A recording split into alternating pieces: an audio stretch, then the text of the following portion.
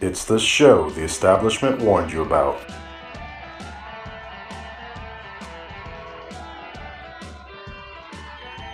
And thank you for joining us today. This is Dr. Tommy Show live from Wesley Chapel, Florida, where we are the most listened to concierge medicine show in not only Tampa, but all of the United States. And we are glad to have you with us today on August the 9th. And I am joined here, as always, by my co-host here, Tracy. Tracy, how are you doing? Tracy?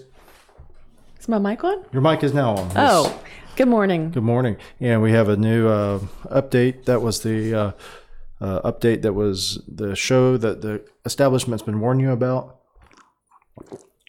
And that was Senator John McCain giving both my show a down thumbs. Whatever. And that's funny. The effort to repeal portions of Obamacare, the down thumbs recently. So the seal of disapproval from the establishment, and we are glad to have that badge of honor. And what we also glad to have the badge of honor of is Atlas MD, which if you are interested in learning more about Atlas MD and how to run a direct primary care or concierge medicine practice, Atlas.MD has a whole curriculum that's free on how to run a direct primary care practice, how to start one. And also, do they also have what is probably about the best thing I've ever seen is regarding software for membership medicine, and that is the Atlas MD EMR. And if you want to learn more about how to use it, you can go to AskDrTommy.com and click on the special offer for Atlas MD, and then you can use it for free for 60 days. And you can have your EMR set up within a matter of minutes, and you can run it alongside your current EMR, even if you have one that's currently being operated by your practice, and run it free of charge on the side and just to test run it. And then if you decide to use it, well, then the price is worth the price of admission, because not only is it an EMR, but it's also a billing solution for credit cards. It's also a messaging system. And one of the things that is really cool about it is it gives you reminders of your refills that are due. And Tracy's looking at herself on the delay. She checks her checks her hair and her fingernails. My hair is sticking out, and I was like, what the heck? Look at my hair. And so it's just funny that it's up there on the delay. I'm watching myself. Yeah. And if Tracy's my camera looks strange, just because it's at a slightly high angle. The angle is up because Kaylee likes to come in here and play with the cameras. That's her first thing she does when she comes in, is play with the cameras. Yeah, so it's almost like you're looking right at my nose. Yours is looking kind of up at you, and mine is looking more direct. But yes, and it's, I need it to look down. What can you do? Instead, because, I'm going to look fatter this way. Which brings to mind, what is our first thing we want to talk about today? Or one of our first things is fat shaming. But before we get to fat shaming by doctors, I wanted to talk about USF. And USF has just impaneled a group to study having an on-campus stadium. So for all of you who have been following the USF Bulls for many years, here in Tampa, we broadcast from Wesley Chapel, which is just up the road from USF, University of South Florida. And the USF Bulls finished last season in the American Conference 11-2. And with all that excitement, they had an average increase of 10,961 fans per game last year for their home games. And good for them. And the Bulls play in the Buccaneers Stadium, which is fine if you are a Buccaneers fan. But it's kind of weird to go to a college game when you have a bunch of pirate ships around you and not much USF stuff, and it's garnet and gold. No, what is their colors? It is green and gold, right? Garnet and gold. That's a FSU. What is the Buccaneers FSU? Colors? Anyway, the Buccaneers color pewter and red. So the Buccaneers colors are all over the stadium, and then here you are, green and gold as USF, and you roll in the stadium, and it's just it doesn't fit. And so here's USF is considering building an on-campus football stadium. School officials acknowledge they are still in the early stages of planning, but a preliminary feasibility study released Tuesday shows a stadium would set the school back about $200 million to hold 40 to 50,000 fans. Plans for a football stadium might be in motion, but are a long way off. The school said that even if it had the money to spend, the process would take 5 to 7 years. And that is something that when I was a USF medical student, we were interested in having because, we wanted to support the local team, but it's such a hard time to go down to South Tampa. It is. So how many colleges, college football teams go somewhere else and play? And they don't have their own stadium. It depends. I think there is a precedent set whereby in Tampa we have both an NFL team and also a college team. And I think there's a few other cities where that is the case, that the college team and the NFL team share a stadium. Okay, so that's pretty normal then. I think that is the case in some.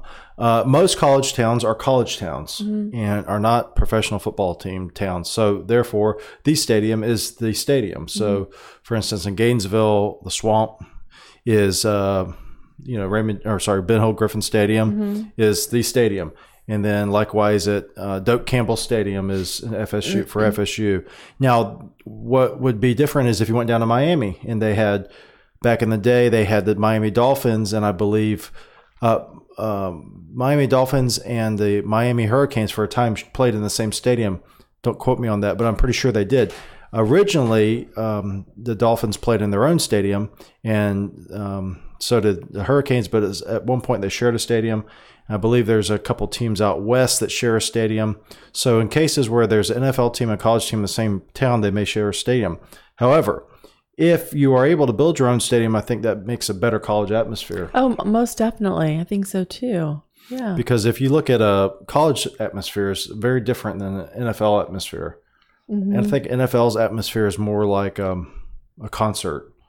There's hardcore fans there, but a lot of the fans are just casual fans. They got tickets from their business, or they have friends in town. Let's go to the NFL game. So they're not necessarily as tied into the team as much as a college team, college fans. And so if you look at a college stadium, I think for building a bigger program like USF is trying to compete with Florida and FSU for recruits, I think it would be a positive thing. Now the problem is the price, right? $200 million. $200 million.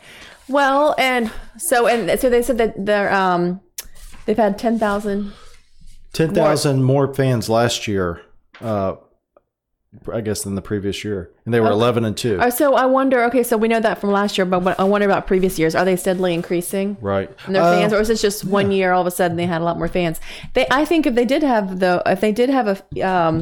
a stadium on campus, there would be a lot more students to attend. Absolutely. Because, a lot of kids they just get around on bicycles. It's a natural extension. Yeah. If you're in a college that you want to go hang out, around the school, that the stadium's easy to get to. If you live on campus, then it's easier to get to. So I think that'd be fun. I always thought there would be a good opportunity to do that. When we were in med school, Spencer, Top, and I, and few others, we were talking, Arjun Balar, we were talking about different places to put a stadium, and one of them, it says potential space at the corner of Bruce B. Downs Boulevard and Fowler. Okay, so Bruce B. Downs and Fowler. So if you're from Tampa, imagine you're going west on Fowler. At the corner of Bruce B. Downs and Fowler, there's just a big open field now. Right. Normally, okay, yes. So there's that's where there. No, there's nothing there, and I believe that they have a little they have a botanical garden, but there's even room besides that. Yes, they have a botanical garden, but they also have they have a research park around there too. And they do a little festival there, like with rides and stuff. But that would be a great place to drop a stadium. And then you could park over at the mall, because no one goes to that mall anyway.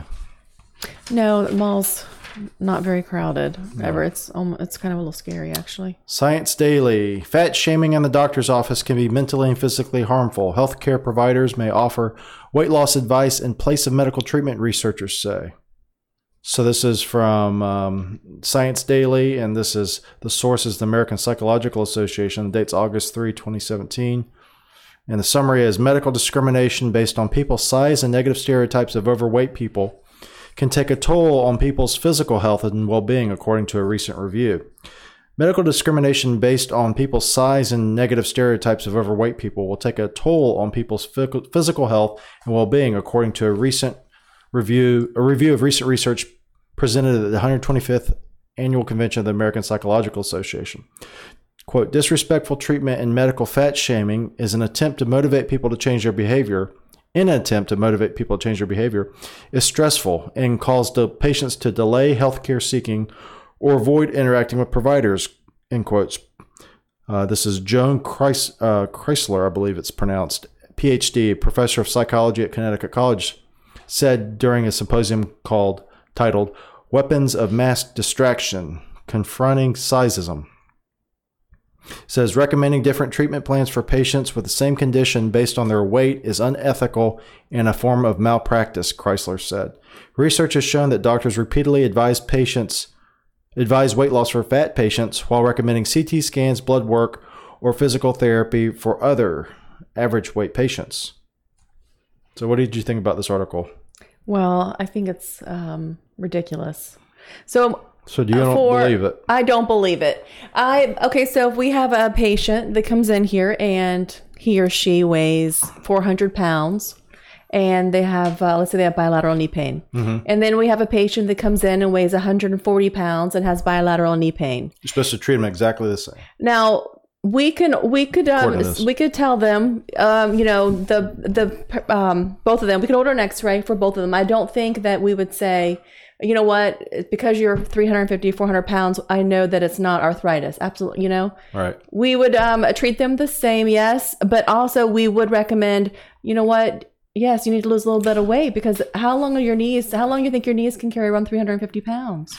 But what if that then makes them, it says here, implicit attitudes, this is from the article, Chrysler said, implicit attitudes might be experienced by patients as microaggressions. For example, a provider's apparent reluctance to touch a fat patient or a head shake, wince, or tisk while noting the patient's weight in the chart. Microaggressions are stressful over time and can contribute to the felt experience of stigmatization. But if you mention that maybe that the knee pain is from weight, being overweight. Yeah, so you order an x-ray on both patients. They both come back normal. Mm-hmm. And you tell the skinny patient, you don't have arthritis. I'm not sure what it is, but it's not arthritis, whatever. And then the heavier set person, the overweight person, what are you supposed to say? Your X-ray's normal and it has nothing to do with your weight. Okay, so back to the point. So if you say that, okay, so that's what you say. So you say you have a heavy patient come in, above average weight, overweight, let's say. And they come in and you get an x-ray and you say, well, x-ray is normal. But you're not supposed to say, then at that point, are you allowed to ask them to lose or advise them? She does not recommend it because you are going to make this person have chronic problems mentally. Okay. So they're going to be very sad that you suggested that they are overweight. So it says medical discrimination. This is back to the beginning of the article. Medical discrimination based on people's size and negative stereotypes of overweight people can take a toll on people's physical and health and well-being. So if you don't say anything, will that then take a toll on their well-being physically and emotionally long-term? If you don't ever... Yeah, if you would never address the issue with a patient that is 200 pounds overweight, 100 pounds overweight... That's malpractice, isn't it? I think that's malpractice, yes. Right. So you have to do a whole body analysis, everything, their mental status, their health status, everything. And if weight is an issue, it needs to be addressed. If a person's having chronic fatigue, well, maybe it is because they are so overweight, maybe because they don't exercise. Okay. This article is ridiculous. There's also another person here quoted, Maureen McHugh. She's a PhD psychologist, and she says a weight-centric model of health assumes that weight is within a patient's or an individual's control, equates higher weight with poor health habits, and believes weight loss will result in improved health. Well, so she thinks that weight loss will not improve health. Well, here's what it says. It says, Maureen McHugh, a psychologist who also presented on research on fat shaming during the symposium, she says a medicalized view of weight conceptualizes fatness as a disease and weight loss as a cure. Wasn't that what we've been told now? Isn't that what we've been told? That the problem is obesity? That's America's health epidemic. Isn't that what we've been told? Yes. By the people at NIH, the establishment, so to speak, who have disapproved this podcast. And then, then she's saying that a weight-centric model of health assumes that weight is within an individual's control. Okay, let's take it that way. A weight-centric model of health assumes that weight is within an individual's control. Well, is it not? I mean, different people are built differently, but my God, is she saying that it's not within an individual's control? Are people so helpless that their weight just occurs without even... Right, all of a sudden... You wake up one day and... We have no idea how it happened.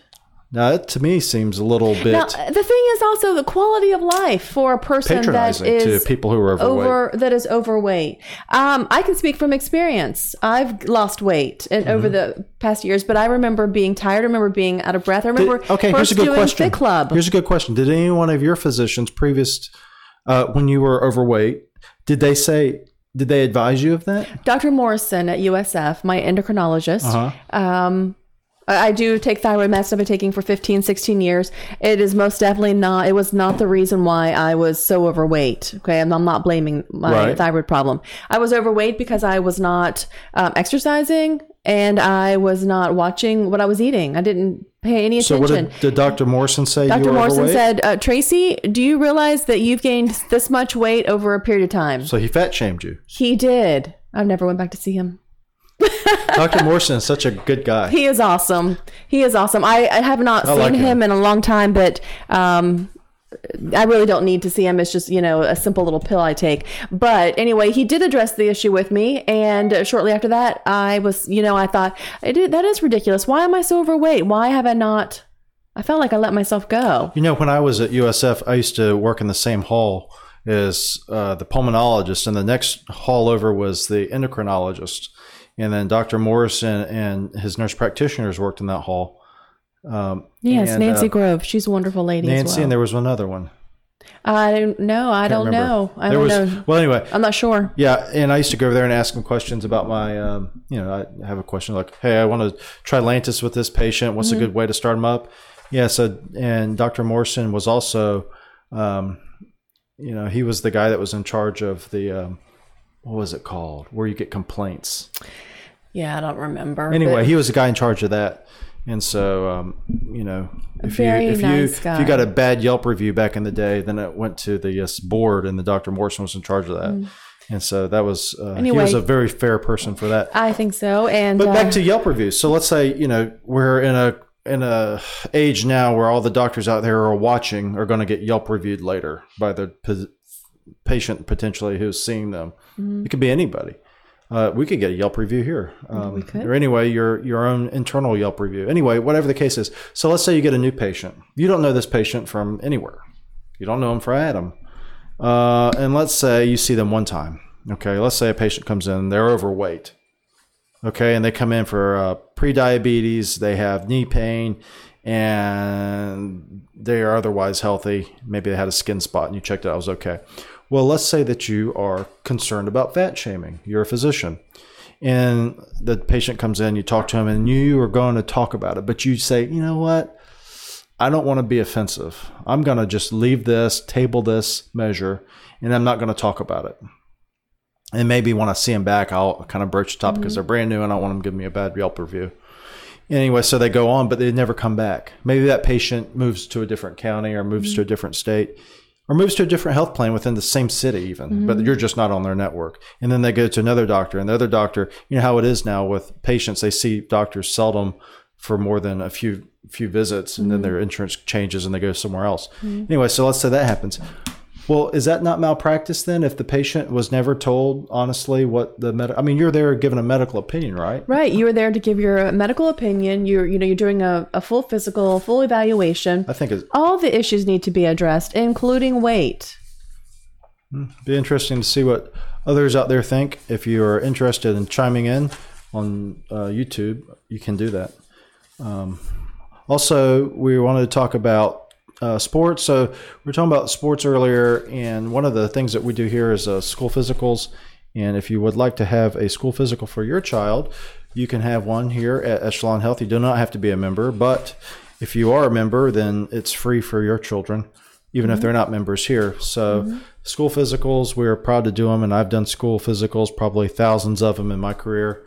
And we are doing those here just give us a call or go online and email us. And we have the forms here. I can download them. And if we need to, we'll do an EKG, but usually we don't have to do an EKG unless there's some issues either with the family history or on the exam we find. And the other thing we're talking about, Kaylee recently, our daughter, my stepdaughter, your daughter, has had, she did her soccer camp. She really liked it. She really enjoyed it. And now there's a big controversy, not a big one, but there's a controversy amongst parents is saying whether or not children should have exposure to multi-sports or whether they should specialize. I guess that's the controversy. So let's say Kaylee goes out and she's just really good at soccer. And should she specialize in soccer or should she play multiple sports? What is your opinion there as a mother who's had children play sports? Excuse me. Well, I think that given that Kaylee's age, she's 7. She did dance last year, which included acrobatics and ballet. This year, we're trying soccer. I think it's a good idea to let your child try several different things, but only one at a time. So she's going to hopefully do soccer this year. Do you think you should push them to it? Yes, I do. I pushed Madison when Madison was about the same age, so 6 years old. Madison is a little bit of an introverted type of child, and I put her in softball. She didn't want to do it, but I thought, Madison might need a little bit of pushing. Children get nervous and scared, especially when they're around people they don't know. But I did say, you're going to play something, you're going to do something. And anyway, what she did softball, even though she was scared to death, and it turns out she loved it. Yeah. And then she did that for years, and then she was able to try out for volleyball. I pushed her. Madison right there. Yes. And then when it came to volleyball, she didn't want to try out for volleyball, and I said, I think you might be good at it. Just give it a shot. And so I forced her to do that. Turns out she loved it, was MVP, and just had a really great time with it. And now she does tennis. So I think it's good. I guess it depends on your child, but I think it's good to let them try different things. When I was a fellow, I remember we used to do the triathlons when I was at Morton Plant, and I did the sports medicine fellowship, and we did one of the triathlons we did was the sprint triathlon that Morton Plant puts on. And there was a kid there who went through, he was like 9 years old. And he came back and we were in the medical tent and, people who fall down and scrape up, you see him, or people who are just whatever injured afterwards, you see him. Anyway, this kid comes in, so he's 9 years old, and he comes in, he's limping. So I said, what happened? He says, my ankle sprained. And so I'm talking to him about his ankle, and then his uncle comes over. This kid's from South America, and his uncle was here. And his uncle says, well, how long do you think it's going to be like this? And I said, well, I don't know. It's, sprained ankle could be a week, maybe, a week or two, but usually it's not that bad a sprain. It'll respond, to rest, ice, this, that, and the other. He said, well, it's got to be better by next weekend. And I said, well, why is that? He's got another triathlon. Well, it turns out they were training this child, 9 years old at this point, to basically be a competitive triathlete or competitive athlete of some fashion. And he was saying basically, yeah, this kid has got to be, ready to go next week. And I just thought that was just strange. Well, and Madison, we've had several coaches come to us, approach us about Madison doing travel ball. And that's competitive, and you play every weekend. It's strenuous. And I just never felt like it was a good thing to push a child and have them do the same sport and give up their weekend every weekend. And I know kids do it all the time, and that's fine for them. It was not fine for us. And I know soccer. Madison has friends that do competitive soccer, and they're very devoted. I also think, though, those children or those parents, they're aiming for hopefully a scholarship, sport scholarship. I've always felt I would rather Madison devote more time to academics than athletics. I mean, it's nice if they can do both, and Madison's been able to do both. But when you are like this 9-year-old boy, I don't know how much time is he going to have for schoolwork if he is. If he gets injured, if you got open growth plates and you're injured, you shouldn't be running around on an injured ankle. If you have open growth plates, you could have potentially a more traumatic injury. You could have a growth plate injury. Anyway, I know parents and a lot of times parents, I think, they get so involved in sports. I've seen some crazy people, some crazy parents on the sidelines. You would think that I mean, I feel like they want to be out there in that field playing. Yeah, I think a lot of it is, like you said, vicarious living. Yes, like they wish they had played when they were a kid, or maybe they wish their parents had pushed them harder. I think it's fine to push your child to participate in an activity, whether it be sports or a club or whatever, but it does not need to be excessive. This is today is Glenn Campbell. They announced that Glenn Campbell has passed away. Glenn Campbell was 81 years old, and for those of you who remember, Glenn Campbell came to fame in the 60s and 70s and all the way through the 80s, 90s, and recently even had a tour called, I believe it was the last tour or final tour. Anyway, he's diagnosed with Alzheimer's disease in 2011 and began a tour in 2012, actually toured with the help of his family and was able to still perform with the early stages of Alzheimer's disease, but he recently died, and he was 81 years old. So Glenn Campbell, the most famous song for him probably that most people know is Rhinestone Cowboy. Mm-hmm. But today we have... Who doesn't love that song? I guess people that hate country music, but it's a great song. It is a great song. And today we're going to play a song from him. It's not from his writing, but it is a song that he performed. And it's the song is called What a Wonderful World, and made famous by... who was it made famous by? I can't remember now. Mm-hmm. Oh, Louis Armstrong. So this is Glenn Campbell's version of What a Wonderful World. If you are interested in learning more about Dr. Tommy's show, go to AskDrTommy.com, subscribe on iTunes, leave us a review on iTunes if you're so inclined. That will be very beneficial for us so we know what would be interesting for you to get covered. And you can also email the show at the bottom of AskDrTommy.com on the email tab at the very bottom of the page. Also subscribe on YouTube, and thank you all for the new subscribers and for all those listening throughout the world on both YouTube and on iTunes and all the different varieties of platforms. We thank you for listening, and until next time, bye-bye.